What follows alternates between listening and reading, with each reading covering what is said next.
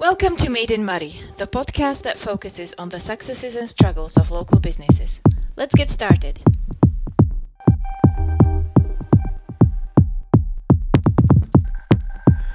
My name's G, I'm your host, and today I have the pleasure of communicating with Paul Harvey, who runs market-that.com.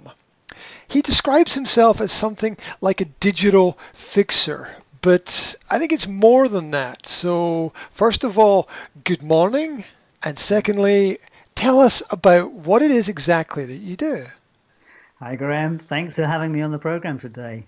I've called myself a digital fixer for a couple of years because I solve people's digital problems, particularly business owners that I work with. But it's a bit more than that really about them solving a digital problem. I'm moving more into the idea of being a marketing coach, because what I notice most of the time is that when people come to sell or promote their business, they don't actually know what it is they're selling. They may be selling a widget, they may be selling something, but actually what they're selling is the good feelings or the positive aspects of how the person who buys that thing feels about it. You know, you buy a chair because it's a nice looking chair, but actually you buy a chair because you want to be comfortable when you sit down. So is this related to the idea that emotions drive sales? Yeah, well, that's isn't it really? I mean, that is the one thing that was discovered a long time ago, is that people actually make decisions based on emotion most of the time. And we're seeing this now, but we'll get to that. But most of the time, people will make a decision based entirely on emotion, and they'll justify it with logic. So that's where these two elements of facts and feelings kind of come together, kind of join. Yeah. So the facts are used to justify the emotional decision. Yeah. Now, the emotional decision, and we're getting into some quite detailed stuff, and I'm not a psychologist, but This is good already. This is good already. I like it. I've done a lot of stuff on this before. The problem is, of course, is that our emotional decisions don't necessarily have any rational basis. So that this is why the shopaholic will feel better by shopping, but it's actually nothing to do with the shopping. It's about feeding a deeper need. Wow. So if the deeper need was like they never had enough toys as a child, or they were deprived of a child, the fact that they can do this thing now as an adult feeds that lost child. So a lot of people could possibly be driven by feelings, emotions, past experiences that they're not actually aware of. Yeah, that's very possible. That's very possible. Wow. And it takes self-awareness to appreciate some of these things. I mean, it depends on the thing. I mean, some people will start a business and chase money and be desperately trying to chase the big bucks and be desperately unhappy in the process. And then they arrive at this fantastic goal they set out for themselves, and they're still bloody unhappy. So what can they do? Because they're trying to feed something that they haven't recognized. Well, you've got to do the inner work.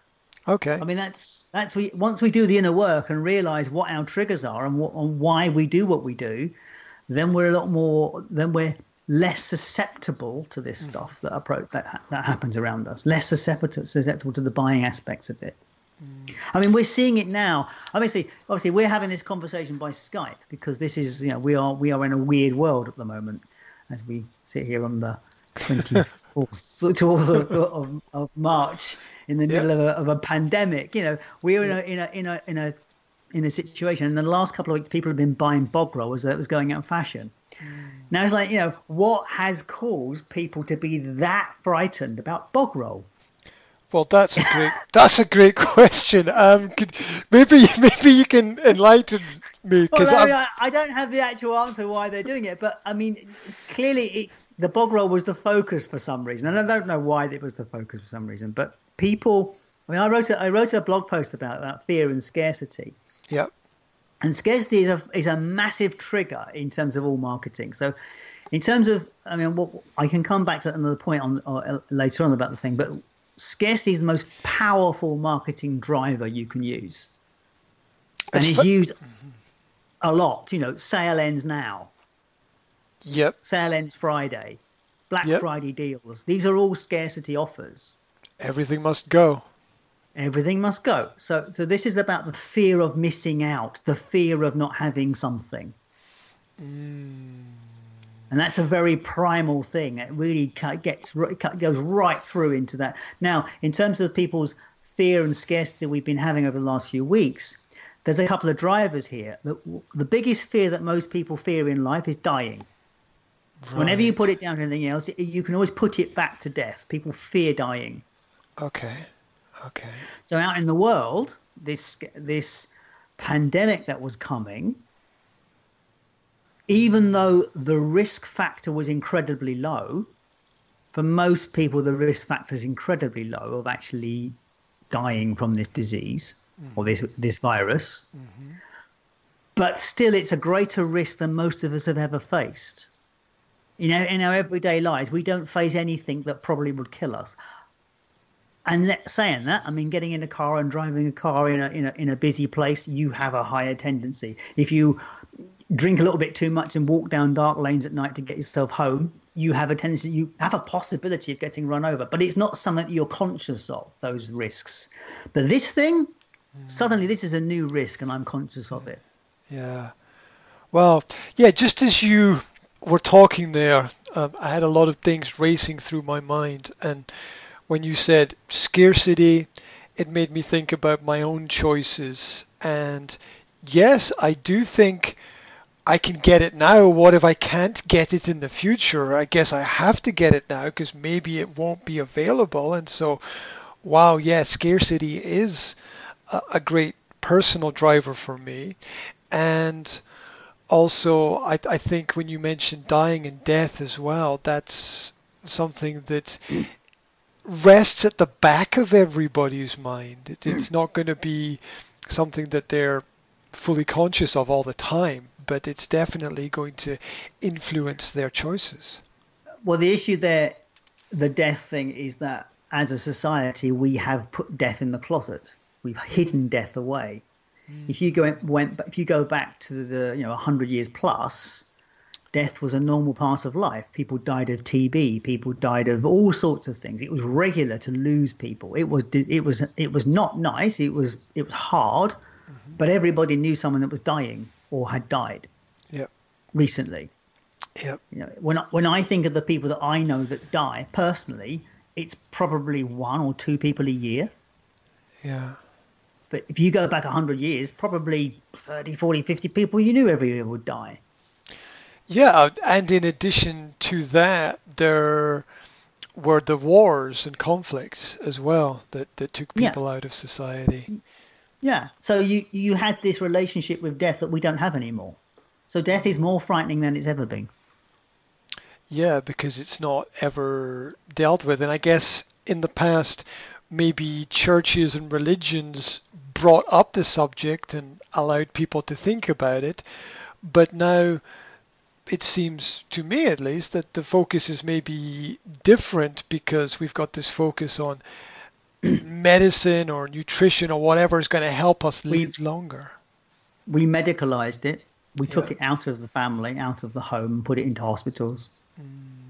We created all sorts of things around it that kept it at bay. And so we took away our relationship with it. So that's this massive fear. That's why this fear is so great, because we're so frightened of that subject. Wow. So you talked about fear, scarcity, and I think risk is the other key in that. So how does risk relate to the fear and the scarcity? And can you tie it into how it works maybe with a business or marketing or selling products and things like that? How does it all come together? Well, risk is relatively new in terms of that. The risk is entirely relevant to the event that we're currently in, because it's the risk level is risen, it's heightened, so it becomes an issue. Under normal conditions, in terms of the sales process, risk is never there. So what is there in terms of the way marketing works, in terms of the influence process that someone goes through? In order to make a decision, a buying decision, you have to like the people you're buying from or like the business you're buying from. You have to know about that business. You have to trust that business.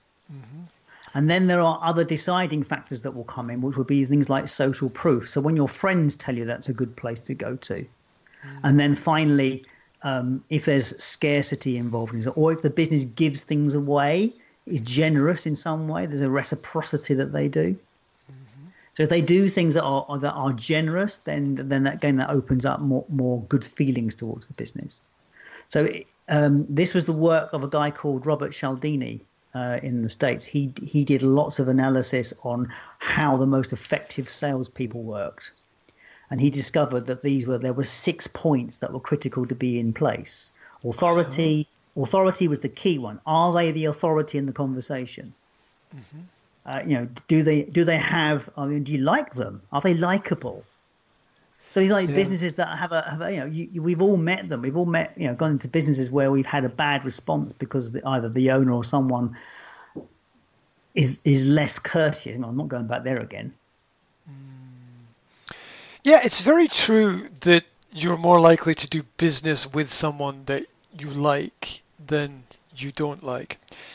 How does that in a digital way tie into modern sales businesses such as Amazon and eBay and stuff? Is there a connection there? Because it would seem to me that maybe Amazon and eBay have bypassed that problem by creating a system that doesn't really give you contact with the person. It's just a thought. I don't know. Okay, so let's unpack this a bit and go back, step backwards first, and then we'll come forward again. Okay, so if we go back to when Cialdini was doing his work, he published his book. I think it was called Persuasion and Influence. I think it might have been. I can't remember the name of it, but it was published in '84, and he was doing that work in the '70s. That research.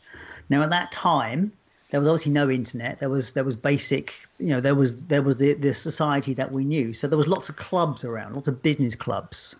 There would have been Rotary. There would have been the Masons. There would have been other forms of business associations. Yeah. And being in those associations was part of being in business.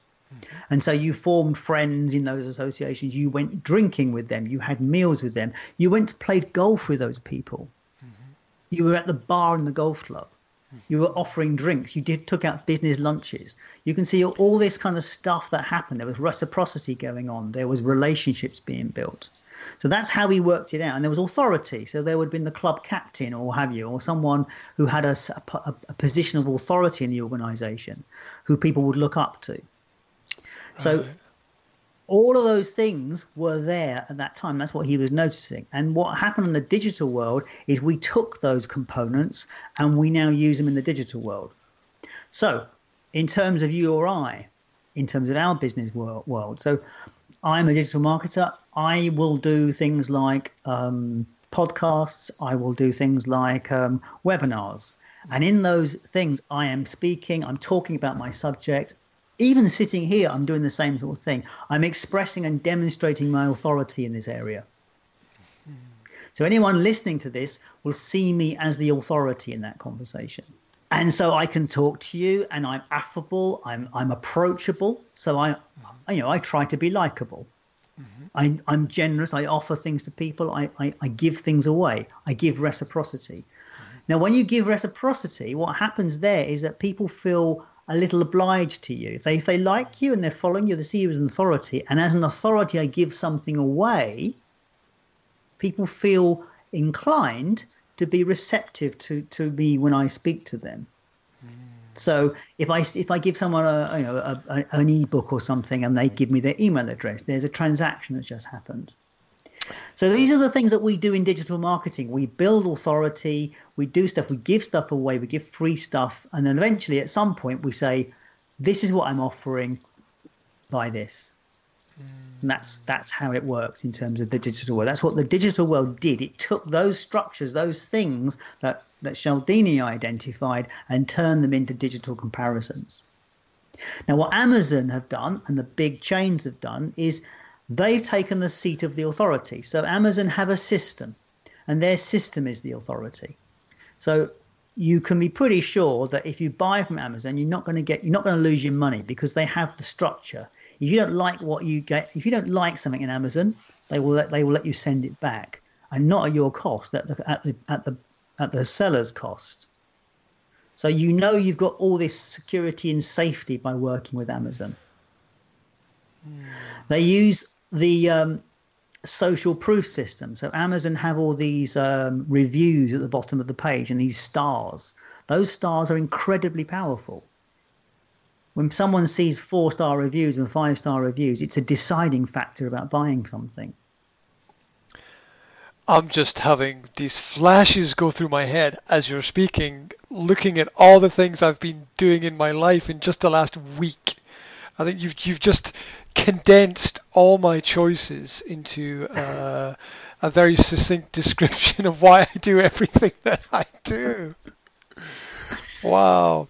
Just yesterday, I was deciding whether or not to buy a piece of digital content. And as you said, I looked at the stars. How many stars did it get? And I also read the bit of why people wrote it's 1 star and why people wrote it's 5-star, and then obviously use that as a method to make my decision. That's what's going on all the time. It goes on all the time, and it's because we can't make a decision. Now that's another thing. As humans, we are terrible at making decisions. We make a lot of mistakes. We're terrible at making decisions. It's very, when you meet someone that's very good at making decisions, they're amazing. But we are. I mean, you go to a restaurant and you give the menus out to the family at a restaurant. And everyone looks at the menu. What are you having? Oh, I don't know. Yeah, and then you ask. Then you don't know, so you ask the waiter, and the waiter's like, "Well, I don't know. You choose what you want to choose." Well, it's like I have this other thing with my wife. Because she said, "What are you having?" He goes, "Why is that?" Because I might want yours. Yeah, it's always a risk, right? You don't know. And then if we find something we like, we tend to stick to it and then miss out on other opportunities. If you always order the same thing from the menu, you're gonna miss a little bit of spice in life. Yeah. So that's when you go, again, same thing. You go to the waiter and say, what's the best one of these desserts? Well, other people like this one. This one is very popular. And suddenly, the social proof of other people's choices has helped you make a choice.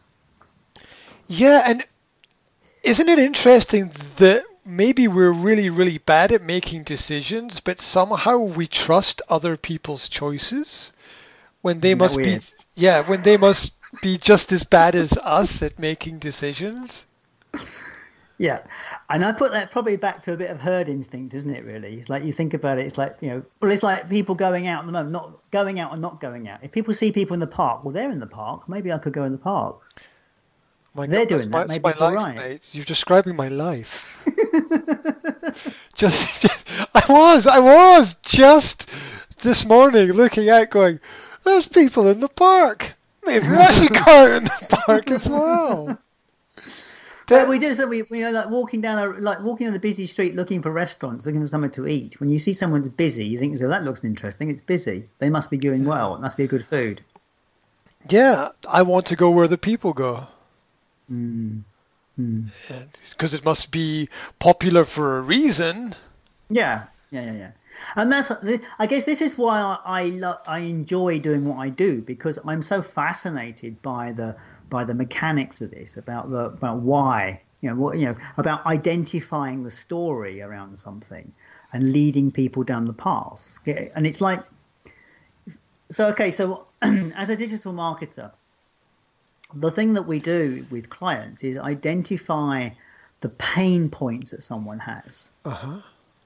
So, I mean, we've talked about the decision-making process about buying something, but let's talk about why someone's in that decision process. So, in terms of, if you offer a product into the, I'm not sure if your listeners will understand this. But let's start. There's a thing called the 80-20 principle, the Pareto principle. I'm aware of it, but I think it needs to be reinforced. And it is really bloody scary, the Pareto principle, because it is absolutely merciless in how it works. There is no escaping this process. So what it says is that 80% all right, let's take an example of something. In my house, for example, in my house, I will spend 80% of my time in just 20% of the space. That makes sense. I can understand. So if you think about it, I spend most of the time in the bedroom where I'm sleeping, a large chunk of my time there. The fact that I work from home, I spend a large chunk of my time here. And the other place, because I'm the cook of the house, in the kitchen. So in those 3 rooms, I spend most of my day. I spend 8 hours probably sleeping in my bed. I spend probably getting on for 6 hours plus in this room here. And the other couple of hours are probably in the kitchen. And then I might spend an hour in my living room at night and maybe less than an hour in the dining room. And probably 15 to 30 minutes in the bathroom on a daily basis. Can you see what I mean? That's how that my space splits up. But that thing works everywhere. So they found in companies, 80% of the sales will be done by 20% of the work by the sales force. Yeah. 80%. Yeah, it means the top salesmen are the top salesmen. Does this mean, or does this tie into the idea that possibly 80% of your profits will be related to the work of 20% of your team or business or company or something like that? For a company, for a largest, any company, 80% of their profit will come from 20% of their clients. Okay, right. Yeah, I get that. Yeah, okay, so that works out because now that's natural because you think some clients are good big clients and so what happens? They naturally become bigger clients. Right. And so there was a thing years ago. I remember in the 80s and 90s, a big rationalization that happened in a lot of companies where large organizations were hiving off the bottom end of their client bases to kind of like their best customers. They would go to their customer and say, look, we don't want to handle the bottom end of the market here. We're going to give them to you. They would get, because what tends to happen in a large organization, if you can focus on the top 20%, you will get more return because 80% of your profit comes from there. Mm-hmm.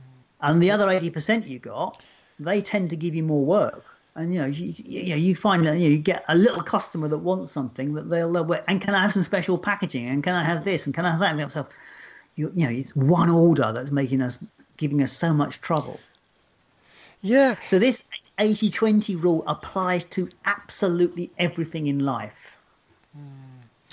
Is it possible that the 80-20 rule could be a trap for people, that they fall into consistently relying on a certain group of people for information or a certain source of information, and maybe it's being not correct, or does it mean that people miss things, or is it good or bad? I mean, I think the 80-20 rule is neither good nor bad. It's a mathematical factor. I think what is about it is that if you're on the wrong side of 80-20, so in world wealth is the same.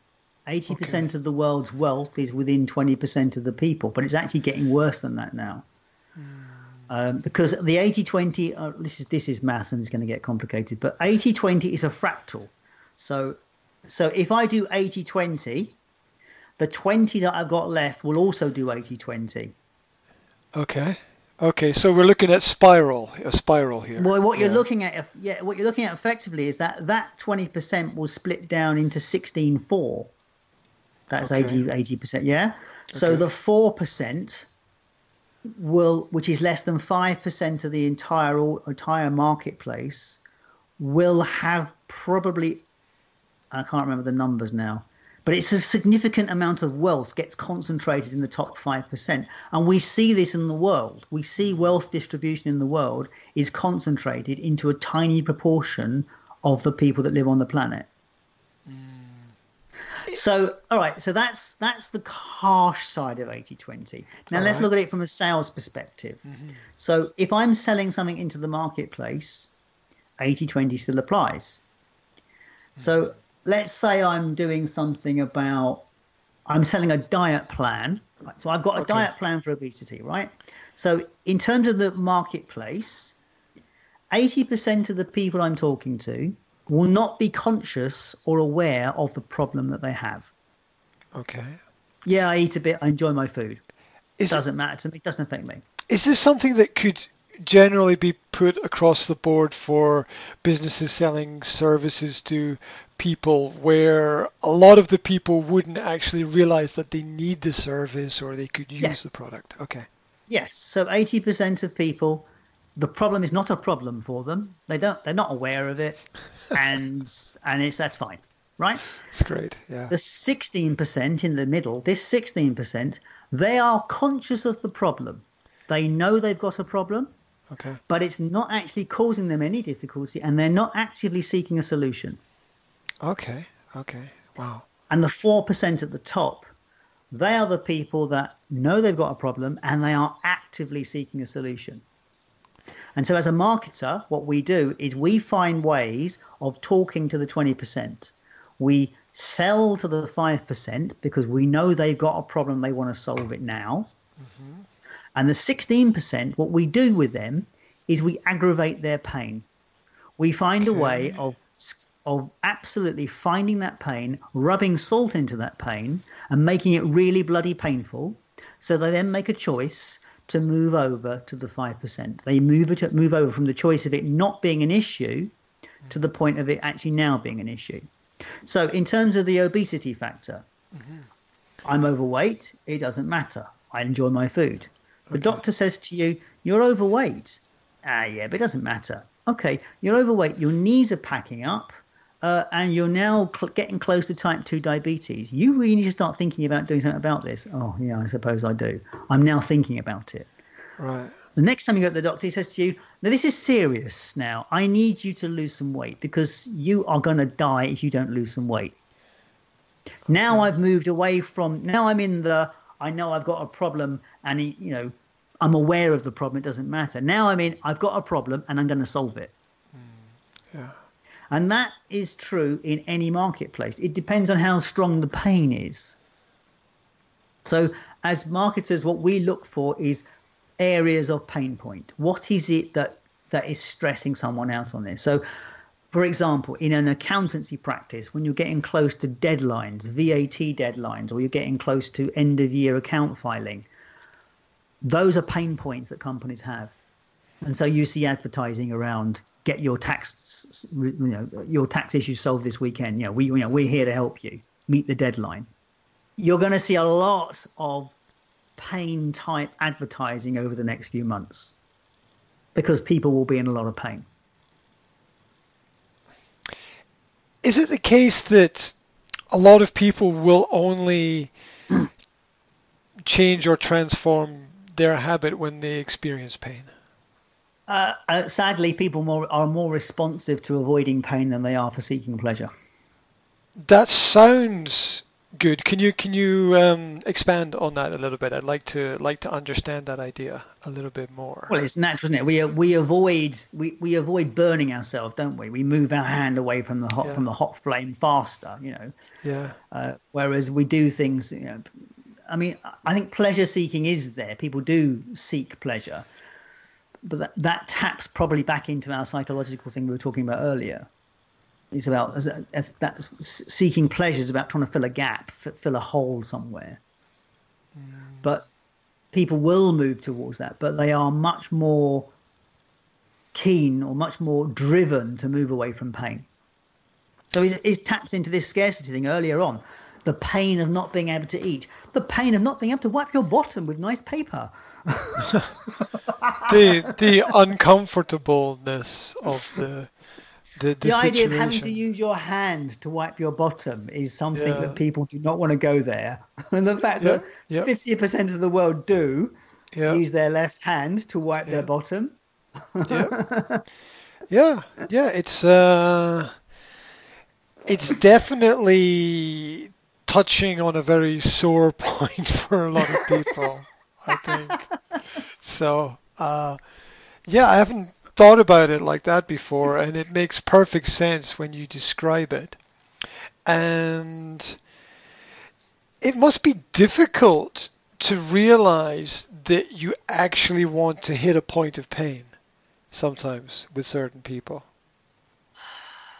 Well, look, the point with my industry, I fell out of love with my industry about 10 years ago.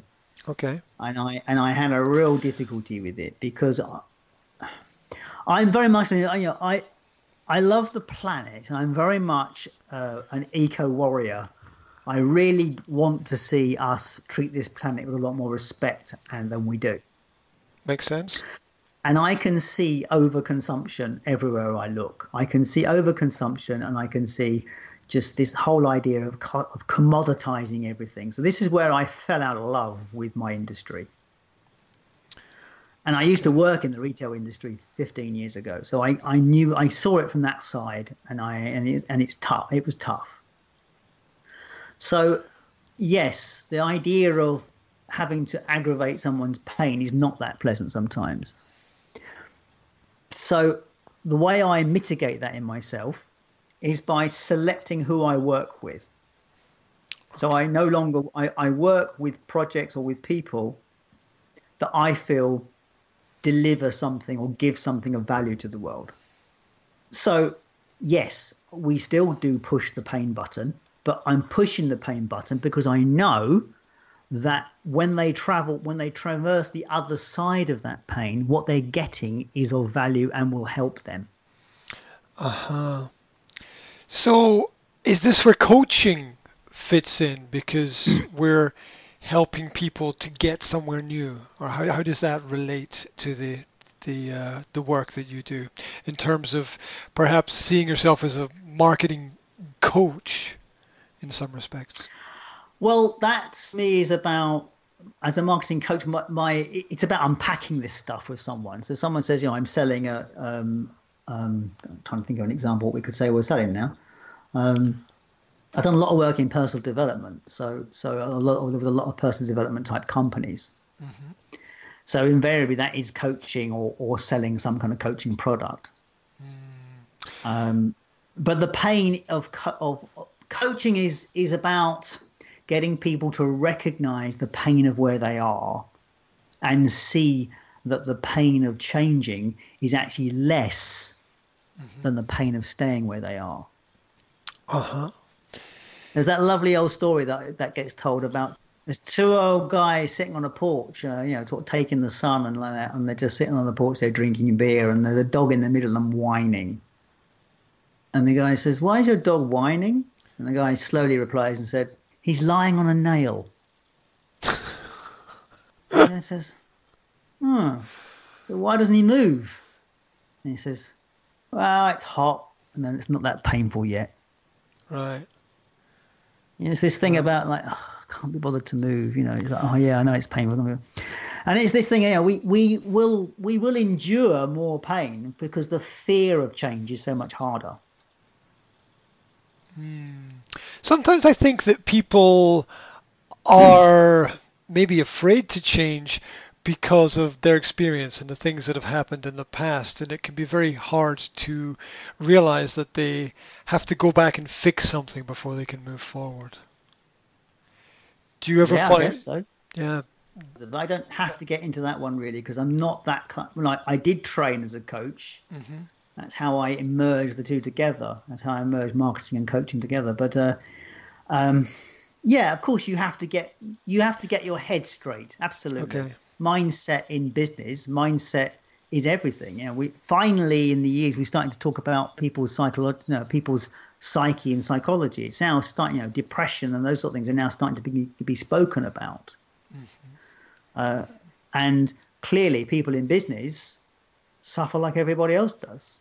And invariably, the reason a business fails is not because the business failed, it's because the person running it, they didn't have the mindset to take the hard decisions or to do something necessary to move the business in the direction they wanted to take it in. Mm-hmm. Can a business grow if a person doesn't grow? Oh, good question. No, probably not. You'll reach a ceiling, won't you? You will reach a ceiling where it gets as far as you're prepared to allow it to go. So my situation is pretty good. It's pretty classic, actually, because I have kept my business deliberately small. I've not grown my business particularly. If I'm probably honest, it would have been I would probably be better off if I got a job in the last few years.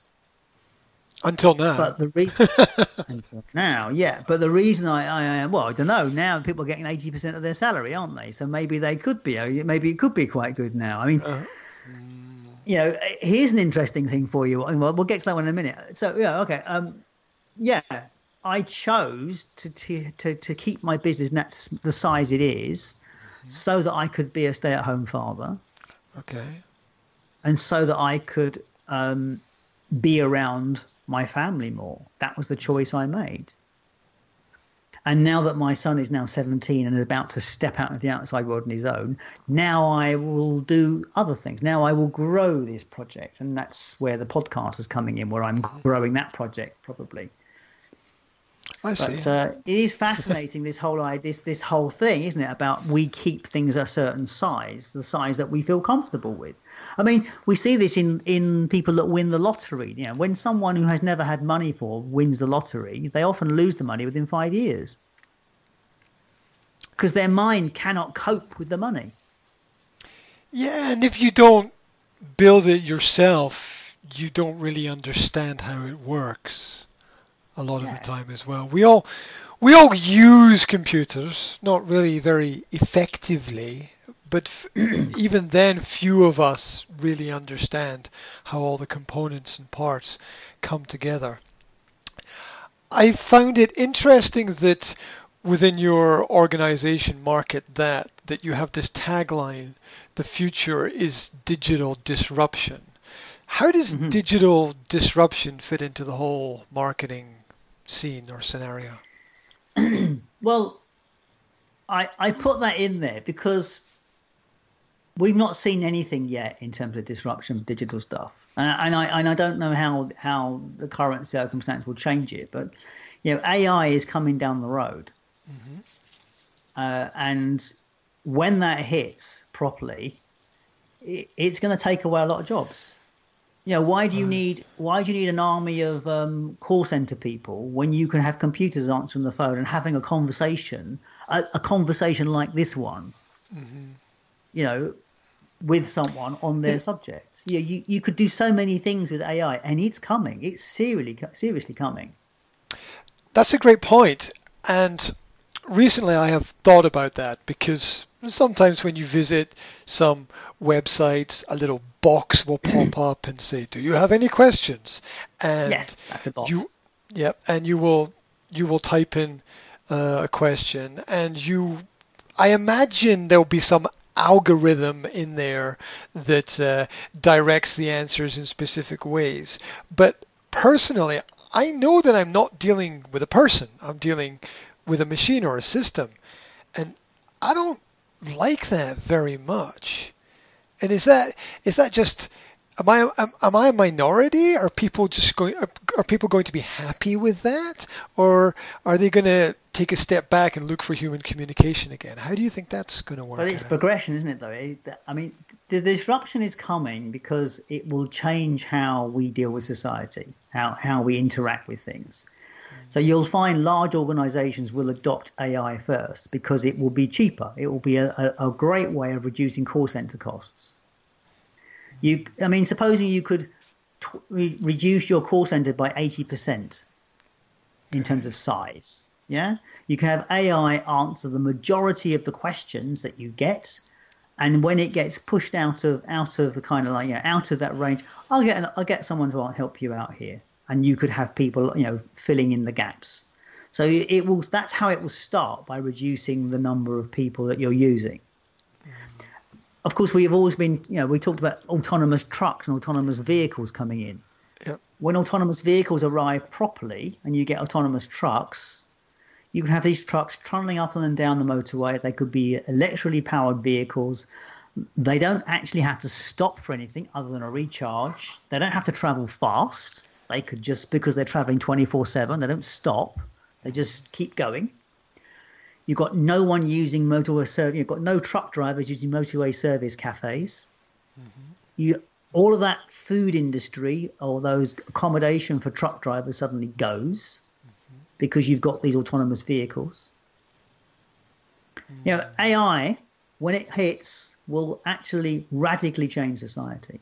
But prior to that, we've got other things happening. I mean, even just now, I mean, in terms of the digital stuff, we've got digital search that's starting to come about. You know, people use their phone, and my son's a classic example. He never types into Google. He speaks to Google. There's a whole generation that will do that stuff. So do you think talking to the technology is going to replace typing or writing into it? As it gets better, yes. As it becomes, I mean, you already pointed out to me today, I didn't know that Skype had a live in the moment subtitling system. Yep, it does. And not only does it have that, impressive. Yeah, absolutely, in real time. Not only does it have that, but it keeps indiscriminately popping up, and I keep having to shut it off during our conversation. But you've just pointed out a piece of technology that is like, you know, doing subtitles on videos is a major piece of my work. It's a thing that I have to do for clients or myself, and it's a big chunk of work. It is. You know, absolutely. And suddenly there's a piece of kit taking it over. So this is digital disruption. This is just in a little way, and then that's how it starts. It comes in a tiny bit. Yeah. I mean, there's digital disruption. But who would have thought that the largest hospitality company in the world would not own a single hotel? Is that Airbnb or Airbnb? Okay, right. They don't own a single hotel, and they're the largest hospitality company in the world. It fits nicely into that concept of digital disruption because it's not within the classical mode of thinking that people have. We think accommodation, hotel, etc. But really, wow. I mean, how did that even happen that Airbnb became that without having any hotels? It is quite fascinating. Well, Uber's the same, isn't it? You've got a taxi company without taxis. What's next? I just did a podcast interview last week with a guy doing it for grass cutting in the US. So he has. So what he's done, he has created. I mean, he ran a grass cutting company. I mean, nice story actually. It's not published yet, but I mean, when he was 17, he went and cut the neighbour's lawn, and he got paid $20 for it. And he enjoyed the process and thought, I wonder how I could do more of this. And by the time he was 25, he was running 4 crews cutting lawns. Okay. And by the time he was like, I'm not sure what age he was, he sold that business for like $10 million. And he had crews all over, over his state cutting lawns. And he sat around retired for a few weeks and thought, this ain't going to work. So then eventually he came up with the idea of an app for lawn cutting. Okay. So what he's developed, he's basically systemized the business of lawn cutting. So someone who's a grass cutter doesn't need to learn how to do it. They literally have to have the kit. And he gives them his system. They pay him, of course. And so he gives them bookkeeping. He gives them the appointment system, everything they need to run a grass cutting business in their area. And that's what they get. And he has the sales side. So if someone says, I want to get my lawn cut, I'm in wherever, they get within 20 minutes, they get 3 quotes or 4 quotes from local people in his area who are on his system. And so he's basically earning money out of, he's basically doing grass cutting again, but not doing the cutting. He doesn't own the crew. The crew's someone else. So he's got a portal that people go to find somebody to cut their grass, and he takes a percentage or some flat fee or whatever to have people on the portal. Yes, and they pay just like Uber. To be part of an Uber driver, you pay a fee to be part of Uber. And then you get paid your fee from the fare. So yeah, that's exactly the same. What he's done, he's taken the Uber model and applied it to grass cutting. Wow. I mean, to give you the ideas of it, he said to me, I said, so what can people earn out of this? He said, well, if someone works hard, he said, they'll earn $100,000 a year. Wow. That's a lot of grass. And there is a lot of grass out there. Yeah. Well, So yeah, but the point, what I'm getting at is that it's like, that's someone who's taken that's digital disruption. That's someone who's taken a concept like Uber concept and applied it to something you wouldn't even consider it would be possible to apply it to. And it only works because it's totally digital. why, in my mind, does that seem both simple and complicated at the same time? Actual fact, it was seriously complicated. It took him 7 years to get the thing fully operational. I mean, it took him a couple of years to get it up and line. He said, but making an app of this nature, he said, was really hard work. There was a lot of bits and pieces he hadn't expected. Yeah, because in my mind, the process, I can think about it and I can see it and I can understand it. But then when I try to imagine the practicality of it, my mind is blown open. Yeah, I think what was the benefit he had on it is that he had the knowledge because he already ran a grounds company. Like he knew what was needed to run that kind of company, and that's where it worked. But I think getting it all onto the app was the challenge. Yeah. But but what I'm getting is that there will be other disruptors. There will be other people that will turn up with new ideas or new concepts that will disrupt the marketplace. And in times of crisis, there tends to be a greater opportunity for doing things like that because people are put under pressure to find new ways and new solutions. So, Well, that's the point, isn't it? We are heading into a recession, most likely, a world recession. We're going to head into inflation in this country, I would imagine, after we've given everybody loads of money. yeah, I was thinking that the other day. Yeah. Yeah. So there's also, it's going to be interesting times when we get out of this. And it will be, and those interesting times are the mother of all invention, aren't they?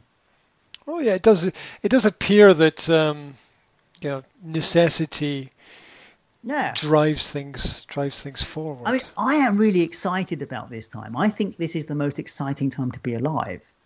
I mean, we've never to be involved in an event that has global implications, that is a global war that doesn't involve someone fighting and killing someone is an amazing opportunity, because the only times you've ever come together as a species like this has been in a global war where you pick your side.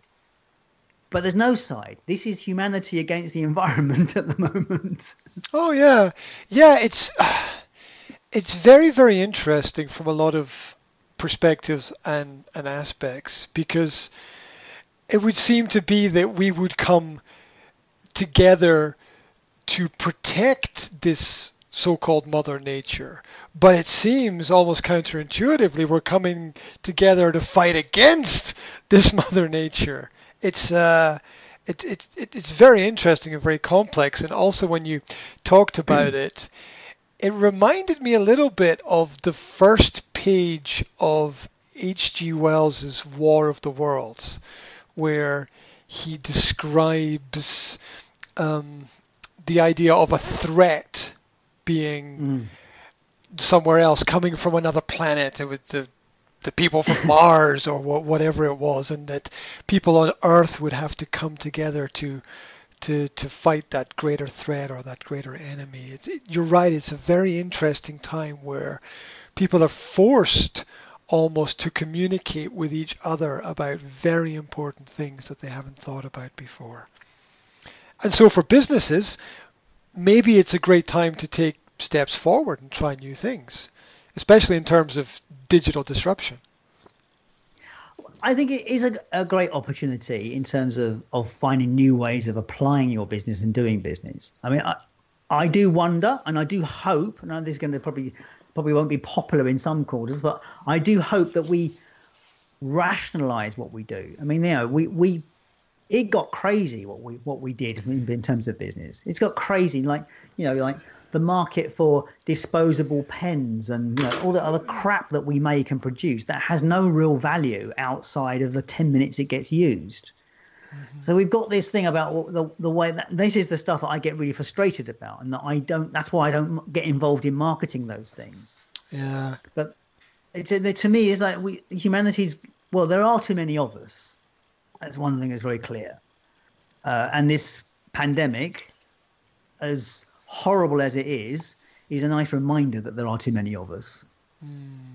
Well, it's a great point you make about disposable cultures.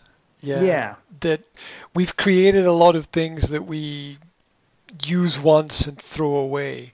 And I think that that's almost criminal, really, because if we can't create something that is sustainable, and even with the technology as well, I like the idea of using technology so that we don't have to do the same activity again and again and again. And we can do something once, we can record it, we can share it, we can help people with it, and then we can move on to the next thing rather than getting stuck doing exactly the same thing. And hopefully technology will help us. I guess it comes back to this thing about, though, is that this is a deeper question about it, a humanity question, really. It's like, so I have a podcast called Life, Passion and Business. And the reason I set that podcast up was because my father died in 2018. And he was 89 years old, and he really did not want to be here. He had decided that he had had enough. Okay. And he was a quiet man. He never really expressed himself much, my father. He never said much about what he wanted. I mean, yeah, he told me he loved me, but that was a limit of how deep a conversation he and I could have. So I was sad in that respect. He never really managed to express himself in life. But I also recognize he actually had given up living probably 5 years before. And I could see in him, I could see those same seeds in me. I could see the fact that I was getting as disillusioned with this world as he had got, and I didn't know where that was going. And so that was why I set up the podcast, because I thought to myself, well, if I don't know the answer to this, maybe other people do. So my answer was to ask people 4 basic questions. What are you passionate about? What is success for you? What does success actually mean? What's your contribution to the world? And what's the meaning of life for you?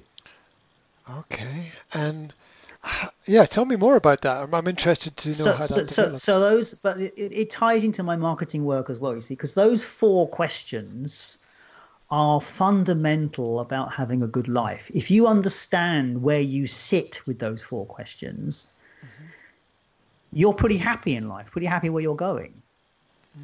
But the problem is in society is that most people, well, I would say probably 50% of the world never get beyond the base of it, because they're more worried about survival. And they get a chance to consider. They get a chance to consider what they're passionate about or what is success. Success for them is having a meal on their plate at the end of the day. So half the world don't actually get the choice on these things. The other half of the world, probably 80% of those, don't care. They as long as they can sit and watch Netflix, they can hope it will get better. And there's a very small proportion of us who are actively seeking to find answers to this. And what you probably find is that most of the stuff that gets bought and sold in the world goes to those people that are just don't understand what they're here for. Why is that? Well, good question. I guess because it's possible to live a life in relative ease and comfort without actually having to live that life. You exist. But you don't ask any deeper questions about things. No. And you live your life through the potential of kids and family. And I'm not discrying. This is not a criticism. This is just what people do, because nothing pushes them to change. What is amazing about this time is that now we're being pushed to change. Now we're being pushed to make a decision. And do you think people will accept it, or will they push back? Well, what's happened now is the government has stepped in effectively and given people on salaries 80% of their salary. So they're going to get money. So in this initial time, it will be fine.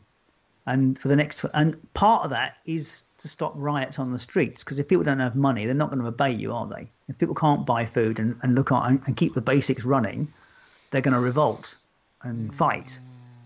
Yeah, so that's true. That's what the government has done this purely and simply to make sure we keep the natives quiet. The question, what happens to me, is what happens once the dust settles, because as I said, as we already alluded, the world is going to be a different shape, and a lot of what worked before will not work. There won't be the free money, the level of money around to use the car wash, to do all these things that people used to do. Yeah, it's very interesting, and I've been aware of these things happening recently, and yet at the same time, I'm also aware that in a previous podcast, I interviewed the owner of AES Solar, which is based, I think, near where you are in Forest. He's 100 meters down the road from where I live. It's a small planet. I know George very well. When I first arrived here 15 years ago, I considered buying his business at the time, and we had a long conversation about it. Oh, wow. So he was a fascinating person to sit down with, and he was one of the first people that I really got in depth with in an interview. And he described to me, and people can go back and check out the interview, he described to me how the government came in and incentivized people to get into the solar industry. And then when the government removed the incentives, all the companies fell apart, because the companies were so constructed and based and built on all the incentives and the benefits that they could get, that they weren't prepared for the removal of them. And when they removed them all, a lot of the companies collapsed, and basically AES Solar was left as the only company that was still functioning in that area of solar development, because they decided not to take the cheese, basically, and decided to work with what they had. It's very interesting, because sometimes we have good intentions, but we don't see the unintended consequences of them further down the road. So I'm not sure if anybody knows how it's going to play out. The solar industry is a good question, and it's a good example of that, actually, because I worked with a solar energy company a couple of years back on this, and I looked at this quite extensively. And so we talked earlier on about decision making, about people in pain and decision making, and why people make decisions to buy something. Yep. Now, solar energy, going back 5 or 6 years, although it was valued and important, people didn't see the relevance of it in the bigger world, in the wider world. Mm-hmm. Greta Thunberg hadn't started her crusade yet, so people weren't looking at this idea of how important it's going to be. Mm-hmm. And so having solar panels on your roof was a nice thing to do. It wasn't something that was valued. Now, the fact that the government would give you so much money to put them on the roof, because you could put them on the roof and you were earning like 20 pence a kilowatt just by sticking them on the roof, which was like double what it would cost you to buy them. So you were earning so much money, it was a no-brainer to buy them if you had the cash. It was like free money. So that's why people went to do this, because it was free money. Yeah? So when that got, and of course, because there was so much free money available, companies formed very, very quickly, because they could put teams in and they knew they'd get paid. Everybody was going to get paid out of this because of this future going investment. So that's why it got so hot. AES was going well before then, and so they weren't on that bandwagon. They were on the kind of, they were selling to the people that were more idealistic about using solar panels. Yeah, they also had why he has more long-term vision, basically, for what they wanted to do. Yeah. But that's a classic thing, though, isn't it? It's what that solar thing did. It actually shifted people's mindset, because it was more about making money than actually putting solar panels on a roof. Yeah, absolutely. Great points. I was reading on your website something about the golden hour. Could you give me a little bit of information about how that relates to business marketing and why? That's a strange segue, because we were on that's kind of a very specific segue around social media, in a way that social media, that algorithms and platforms work. Okay. Sorry to jump away. Wasn't my smoothest transition ever, but I was. I can see why you're trying to change the subject. That's fine. So, all right. So the social platforms. All right. Let's talk about social platforms. I want to go over there, but I also want to stay here. It's a tough choice. Let's talk about social platforms as another sense of it, and the golden hour will come into that. So, okay, when social media started back in 2008, where it was around that sort of time, it was a golden era. Yep. You could get a web page, you could get a Facebook page up for a business. You could be making money on that page within days. It was such a time. I mean, you could like put anything up on that page, hairdressing, anything like that, and put an offer on that page, and like, oh, I've got my hairdressing. Follow my. You could put anything up, and you would make money. Ebooks, anything on any subject, fishing, archery, the lot. These things you would put them up on this, and people would buy them. Okay. And the reason they would buy them is because as soon as you posted on Facebook, Facebook would show it to everybody. Because they were desperate for content, so they were showing everything. Yeah, there was probably couple of million people on Facebook at the time. Now Facebook is 3 billion people on Facebook, and at the moment it's probably the main news system that most people are using at this time, and the most way to communicate with their friends at this time. So going back at that time, when you post something as a business page, all of your connections saw it. If you've got 100 connections, they all saw that post. Got 1,000 connections, they all saw that post. You were making money. And then, so that happened right across the social platform. All these social platforms formed, some went, some arrived, but Facebook became obviously the dominant one in the general social space. Now there are probably 4 or 5 social platforms that have power. Facebook is on the kind of business social side. Instagram is actually business in certain areas, which is a younger market. So those are the largest. Probably LinkedIn is definitely the business sector, and it sits kind of around that area, but it's a lower quantity than Instagram or than Facebook. And then Twitter sits somewhere under there, and then there are a plethora of other social media channels like Pinterest and all the bits and pieces. And they all have different kind of focuses or nuances. If you're in the younger market, it's things like Snapchat and those sort of things, and they are kind of the teen market or the early 20 market. Now, all of these platforms had to solve the problem of how to determine who sees stuff. When they're so big, when you've got 3.5 billion people on a platform, how do you make a decision who's going to see what? So they had to come up with an algorithm or something to do that.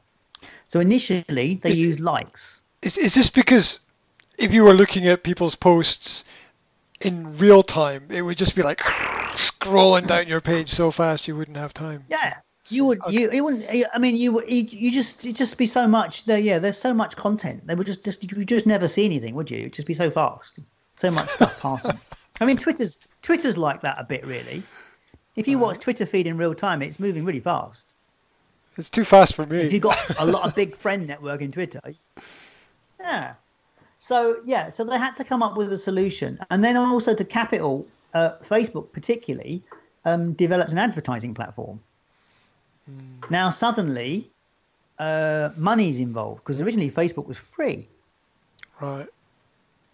But suddenly they got an advertising. Now there's an incentive for them not to show people content. They want you to see their adverts.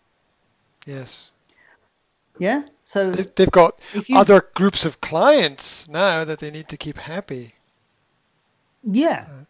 So Facebook is an amazing platform, because as a digital marketer, I can find out pretty much anything I want to on Facebook. I can set up a series of questions that I would like to see people who like Deepak Chopra, who do this, who are married, who have got children, who went to university, who did. I can set up a complete list of who I want to show my adverts to. And when you look at the Facebook feed, if you count the posts on the feed, every 4th post is an advert, is a sponsored post. So that's 25% at least. Right. Yes. No. Yeah. Wow. Count 4, then it'd be the fifth one, and then 1, 2, 3, 4, then the next one, 1, 2, 3, 4, the next one. Oh, It's okay, about okay. that. It's about 20% Okay. of the posts are paid. That's So huge. that's basically, yeah, it's That's a huge. huge amount. It's huge. That's a huge amount. 20%. Yeah, and those clicks are anything from 25 to £2 a click, maybe more, Okay. depending on the market. So that's the money that they're making. So the question is how does someone as a business owner, because it's expensive, getting actually anyone to click your adverts these days is pricey. So Facebook, as I said, is like 20 to £2 a click, maybe more in some marketplaces. AdWords, Google. So what did Google do? Google changed their policy a few years ago. They took away, originally when I used to use Google, there were adverts on the right-hand side and it was organic on the left. I think I remember something like that. Yeah, so search engine optimization would let you. So this is where you put the right information, you use the right tags, the right words, would allow the search engine to catalog your website so it would appear on a certain place on the page relative to the search term that someone puts in. So if I put in red fishing, a fishing rod, Moray, or some fishing rods in Moray, I get where I can buy fishing rods in Moray. Yeah. That's how it used to work. They obviously changed their philosophy because they wanted money. Obviously, they shifted and put the adverts at the top of the page. The left-hand side, the right-hand side of the page now is empty, and the adverts appear at the top, and the organic appears underneath all of the advertising. Yep. So all of that advertising now. So now on Google, I have got clicks down as low as 10 pence a click, but it's rare. I mean, I think most people will be paying 40 pence a click. Uh-huh. Now, remember our 80-20 we spoke about earlier on, our 80-20 rule. Yeah, absolutely. The Pareto principle. Right. So 80-20 rule says of anyone looking at a marketplace, only a very small percentage are actually going to buy it. That makes sense. So it also applies to the clicks you get. So when you look at an advert and someone clicks that advert, they arrive on your website, 80% of them will leave and never come back. And if I just paid £1 for that advert, I just spent 80 quid. I will have spent £80 minimum before I get someone who is actually potentially interested in what I have to buy, to sell. Is that viable for companies to pay like that? It seems to me that would. It seems to me that for a lot of small businesses that would just be out of the question. That's the problem. It's out of the question for small businesses. Larger companies can. I mean, I know people that are spending 40 grand a week on advertising. Seriously? Seriously. Wow. And people in there are some search terms. So all right, the most expensive search term I think is something like £150 a click, $150 a click, and it's for a very unique medical condition, and I can't remember the name of it, and it's very rare. Mm-hmm. But it's lawyers in the US that will search this term because they are collecting people for a class action, mm-hmm. and the class action is probably worth 100 million. So if I need people for my class action and it's costing me $150 per person, it doesn't matter if I spend £1 million on getting the people I need, because I'm actually trying to put something together which is worth 100 million. The bigger it is, the more you can invest, kind of scenario, something like that. So the same with Facebook advertising. If you want to do Facebook advertising, you need to be selling an expensive product, something to the order of, it's got to be £100 plus to make it worth doing Facebook advertising. That's an interesting point. I haven't heard anybody say that before. You're not going to get a return on your advertising if it's less than that. Okay. So that's the advertising or the money, the advertising backdrop we're against. Okay, so now if I want to do this without actually spending any money, what I have to do is finding a way of working the system. Okay. And so the only way that all of the platforms do is they rely on engagement, because they want to keep people on their platform. As far as Facebook's concerned, the longer I hold you on the platform, the more chance you have of seeing an advert. Okay. The same applies to LinkedIn. The same applies to Twitter. Those sort of places. Makes sense. So if I start a conversation on Facebook on a thing like says, what's your favorite board game? And someone says, oh, I quite like Monopoly, and we have a conversation about Monopoly. If I have a conversation with someone, that post will automatically get pushed higher in the algorithm. So this is what this golden hour is about. What Facebook do and what LinkedIn do is they will see your post as a business owner or even as on personal profile, and they'll show it to about 5% of your audience. So if you've got 1,000 people who are your friends, or you've got 1,000 people who are your LinkedIn connections, they will show it to about 5% of that group. Wow. Now, if members of that group start to interact with that post, they will go, this post is interesting, it has value, we'll show it to more people. So they'll open it up. They'll start opening up its reach to more and more people. And the more people that pile in, the bigger the reach of that post gets. Right. And that's why the golden hour is important, because this has to happen within the first hour of the thing being posted. Because if it doesn't, it just gets sort of memory hold or something? It just gets dropped down the feed and just gets ignored. Wow. Not current anymore. Wow. So people have to act quickly in order to have some benefit from it. If you're trying to work the system, you have to act quickly. Yes, I mean working the system is all that they all say. You shouldn't game the system, but we do. Basically, what we do, we create LinkedIn pods, or we create groups of friends around us who will always comment on our stuff. I mean, the idea is it's back to this thing I talked about, authority. If you've got a page or a place where you've got some authority and people like what you say and they see your post and they comment on you regularly, suddenly you've got authority, and then that authority is valued by Facebook because it gives you more traction. I mean, you must have seen these people who regularly get 100+ comments on a post. I'm aware that it happens. Yeah. I'm not quite sure how it's organized, but now that you've explained that, it sort of is beginning to click together in my head. Yeah, it's just that once you build a friend network who are responsive to you, it almost happens. It's like building a tribe. It's automatic. It just happens. You just build your tribe, and that's why this idea about consistency, about showing up, about being there, about always being there, about being there every single day is important. The more you show up, the more consistent you are, the more you get seen. The more you get seen, the more people comment. The more people comment, the more work, the more you get shown. The more you get shown, the more you get seen. And that's why this golden hour is so critical. Wow. And can you talk about how that might develop in the future? Is that hour going to become half an hour, or is there a trend in a certain direction? Will that change? What do you think? The algorithm will always change. They'll do something different. Once we all get used to this process, they'll do something different. They'll have to. I mean, the key to it, bear in mind, this is a symbiotic relationship. As much as we need them, they need us.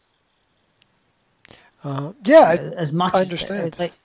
Absolutely. Yeah, they require content creators and consumers as well. Yeah. Sorry. Please continue. They do. One thing you have to remember, though, is that neither Facebook nor Google are our friends. They're not on your side. They are businesses looking to make looking to please shareholders. But with an understanding. Evil. Oh yeah, that was their logo, motto, phrase, which I always thought was a bit strange, because I always thought you always wanted to focus on something positive, like create or invent or make. and they had like do no evil or don't be evil or something like that, and They do no evil, and look, I mean, I've worked in the AdWords platform for years, and I mean, I don't do too much of it these days because it just makes me angry. The sort of crap they do in that platform to trap the unwary is just wrong. So if you say to me, I want to set an ad budget of £20 a month, well, I want to spend £100, no more than £100 a month on AdWords. Okay, so we'll set our budget at £3 a day. Okay. So we're going to spend £3 a day on a very simple advert on AdWords, right? AdWords reserve the right to double your budget without warning. That doesn't sound good. And the reason they do that is because they say that over the month, you will not pay any more than your budget over the month. But in the early stages of the campaign, you will. Now, they know that most people's campaigns don't work within the first 10 days. And so what most people do is they try it for 10 days and then switch it off and try something else. So by doubling the budget, what they've effectively done is they're nabbing that money in the first 10 days. Right. What you would have spent over a month, they take in 10 days. And that's exactly what happened to me with the previous business and doing little bits of advertising online. That's exactly what happened. I should have spoken to you first. So here's another one. Facebook's the same. So here's another one I did on Facebook. So we did an A/B test. So you know what A/B testing is? Yeah. You put out two and you see which one works, right? So you basically test one advert against another to see which content or which is more attractive, right? So we set up an A/B test and we set it up for, I think we were going to do 50 quid A/B test on a campaign, and it became very obvious within literally 2 days which advert was winning. Very obvious. Okay. So we switched it off and committed the rest of the money to the advert that was winning. Right? Logical step. Logical step, right. So the price point we were paying for the winning advert was about 15 pence a click or something like that, I think, at the time. When we turned it on to the new advert, it came in at like 20 plus 23 pence a click. We didn't get the price we were getting for the original advert. So they've calculated in advance, obviously, how much they can skim from everything. I suspect what happened is we set an original agreement to advertise for like 5 days and spend 50 quid. And we stopped that on day 2. So we'd only actually spent 20. When we set the new advert up, they took the money that they lost, the £30 that they didn't get because we closed the advert down, and stuck it into the next advert so they would get it in there. And they adjusted the click price to get that bit of money that they'd already planned for. That's what it looked like. Yeah, and it also looks to me from that description like when they get the information about how much budget you have, they want it all. Yes. Yeah. Right. And people kind of go, and you just kind of, it's Facebook. They're a business, and that's what they're there for. They're there to provide money for their shareholders. Yeah, and people forget about that. People forget about the backside, which is probably why people need to consult with marketing experts, digital fixers, and people like that in order to get that information. Because people it can be confusing. It's very easy to get lost. There's a lot of information for people who have tried to set up their marketing and advertising in something like Facebook. Yes, it is simplistic process, but if you've looked at that screen with all those boxes and all those different little things that you can check mark, there's It's very easy to get lost on one of those pages because there's... Well, they make it deliberately complicated so that people will spend money. I mean, one of the biggest things is boosting a post. If you boost a post on Facebook, all you're just doing is giving them money. Yeah, it's a great There's point. no control over that. There's no control where you've not got the finesse or the control of where that boosted post goes to. That always plays on the back of my mind when I post. Like I post a lot on social media, and on Facebook it will pop up, boost this post to to another 3,000 people in your local community for an extra £20 or something, and it's so tempting.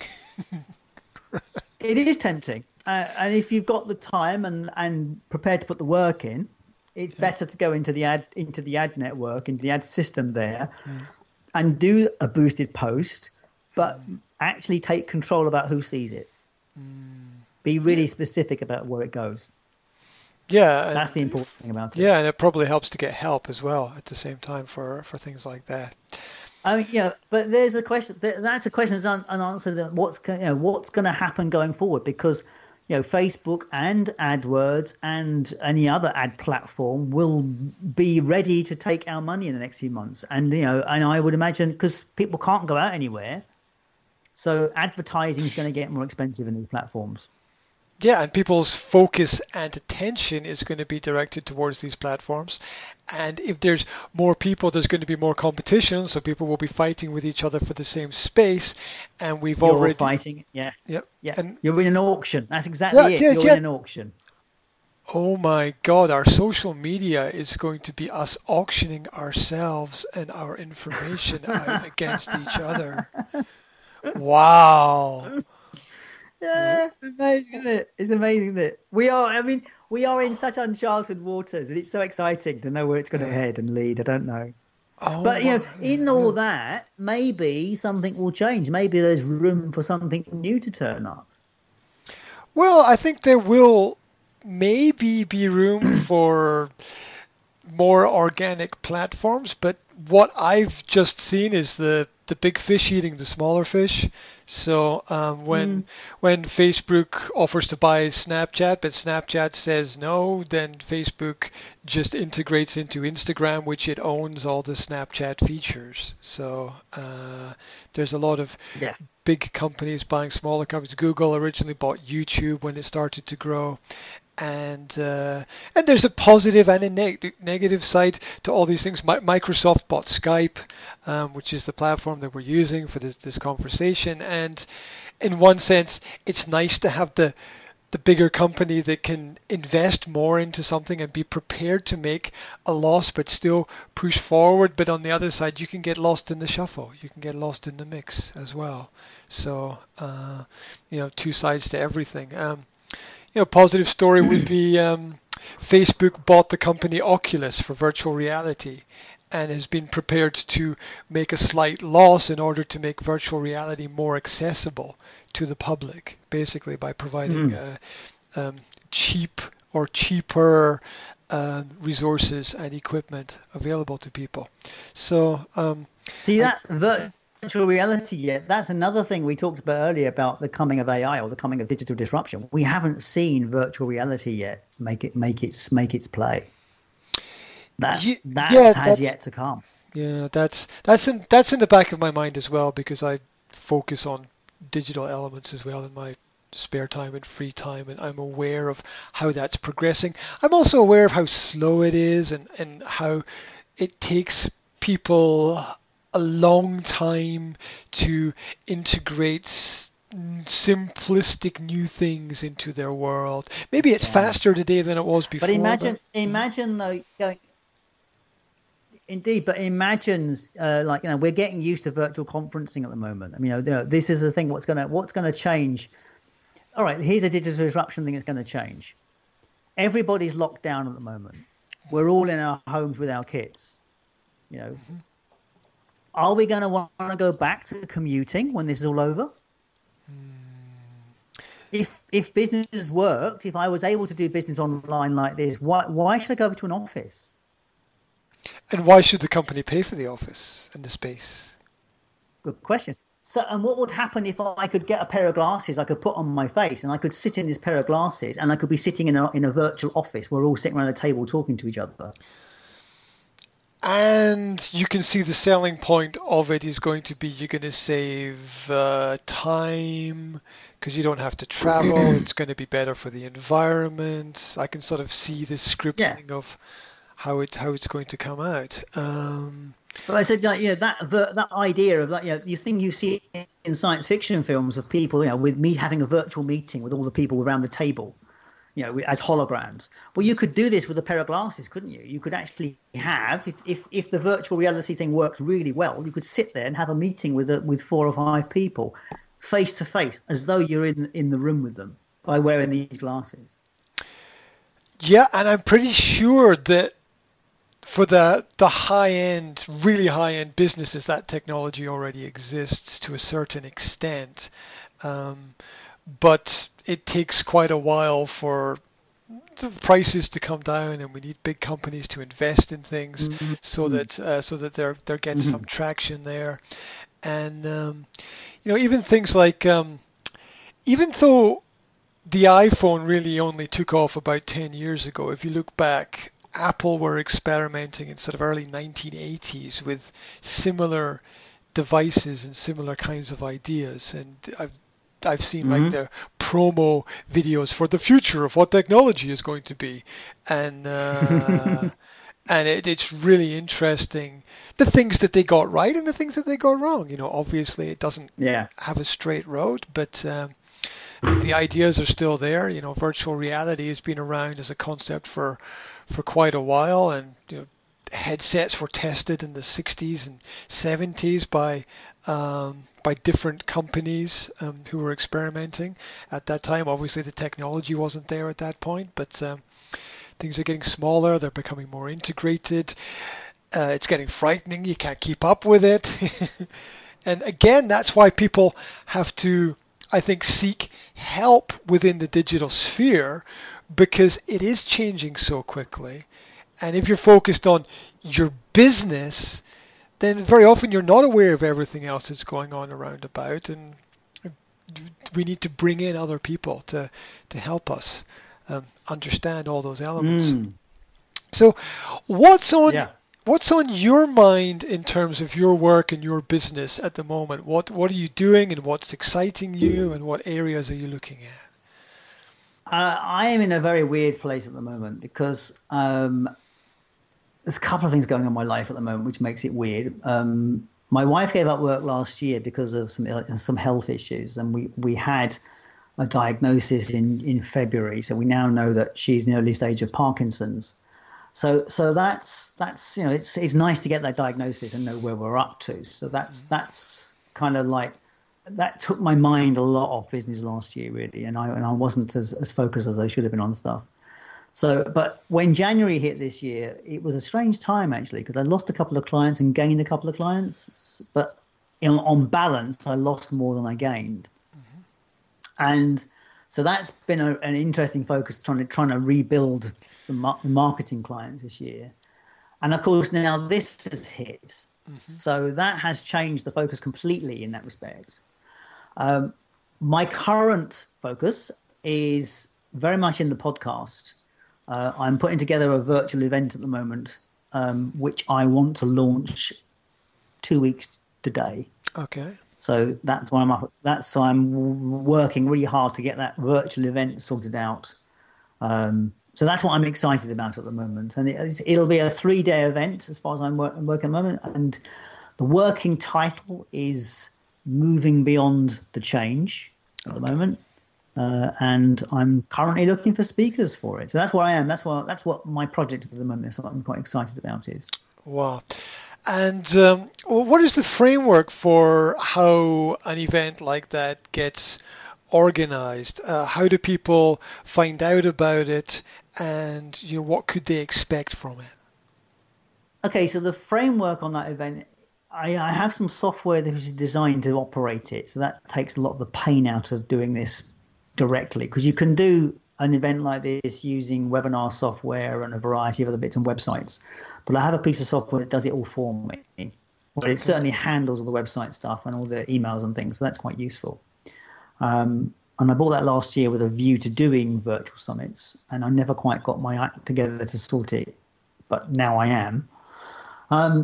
The promotion of an event like that, the best way to promote that event is by the speakers themselves. So I'm looking for speakers who have email lists of 1,000 plus, basically, because they will be the leverage points. It will be their audience and the combined audience of the 15 to 20 speakers that I pull together. That will make up the body of the listeners. And obviously, there's also the podcast as well. So the podcast has quite an American contingent, so I'm assuming that it will pull in quite a few US people as well. So that's how it will probably be marketed. In terms of the actual event itself, I've had a number of ideas. I'm new to this. I've not done one of these events like this, so it's going to be quite an experiment for me. I think it will be an integration between using a Facebook group and probably some lives in that group. Then there'll be the actual events themselves, actual training themselves, which will go out from this platform that I'm using, and then I'll probably also use the podcast platform that I've got. And there's a facility there to do live podcasts, actually like live radio. So I will probably use that live facility because it gives it more energy. So yes, doing a live show. Never done one of those before, other than on Facebook Lives. But we'll see. Oh, it sounds pretty exciting to go in a new direction and try something new, especially at this time, to do that. And when people are focused digitally on the digital information and they're at home maybe and they got some time, it's the right time to launch it, I think. Yes, it probably is, isn't it? I think it's something will happen. It's going to be interesting whatever happens. So, in terms of this virtual event that you're planning, the conference or the summit, as people call it now, how would you define success within that area? What is your vision for the future? What are you looking to develop and achieve? Most of my clients at the moment, one of them is paying, I think. The others have said they're probably not. So I have a cash crisis like most people. And so if this summit generates some cash for myself and the people that are on it, that will be good. So that's a short, immediate gain, possibly. But it's not the overriding possibility. The override is it's about giving into the world, because that's what life, passion, business does. I want to give something out to the world. So I'm hoping that the people I bring together will provide value for people, and they will support them in moving forward. On a longer term thing for me, it will build the reputation and the authority of the podcast, and I'll get more listeners on the podcast. And as you're a podcast host yourself, you know how important that is, because the more listeners you get on a podcast, the more authority it gets, the more opportunities you have for other things with that podcast. So at the moment, this podcast is somewhere, and it's not huge. I get probably around 300 to 500 downloads per show, which apparently in the podcast world is quite good, because the podcast industry is another 80-20. 80% of the podcasts get listened to are the most famous ones. Everyone else is just scrabbling for the scraps, in a way, in terms of the audience. But in these times that we're in, the podcast audience is growing massively. I've noticed an upsurge in my podcast in the last week. So I know there's a lot more people listening to podcasts at the moment. Not doing much else, are they? So, so if I can grow the podcast and we grow our podcast, we get more opportunity, maybe sponsorship, maybe something. So that's the kind of longer term view, I guess. Super. Well, it sounds like a pretty exciting direction to be going in. So I'm interested to see how it turns out. And I don't want to take up too much of your time today. So I want to ask people to investigate the work that you do, investigate your podcast. So where can people reach out, connect with you, and find more information? Now they can find me on LinkedIn, Paul Harvey. On LinkedIn, I'm on Facebook, again, Paul Harvey, and Market That, both on Facebook. And you can find me at the podcast lifepassionandbusiness.com. Super. Thank you so much for the time and the energy that you've put into our conversation today. I really appreciate it. The information has been invaluable, and I very much hope that we get an opportunity to connect again at some point in the future. So thank you very much. I'm sure we will, Graham. Thank you so much, Graham. It's great to be here. Thanks. It's my pleasure. Absolutely.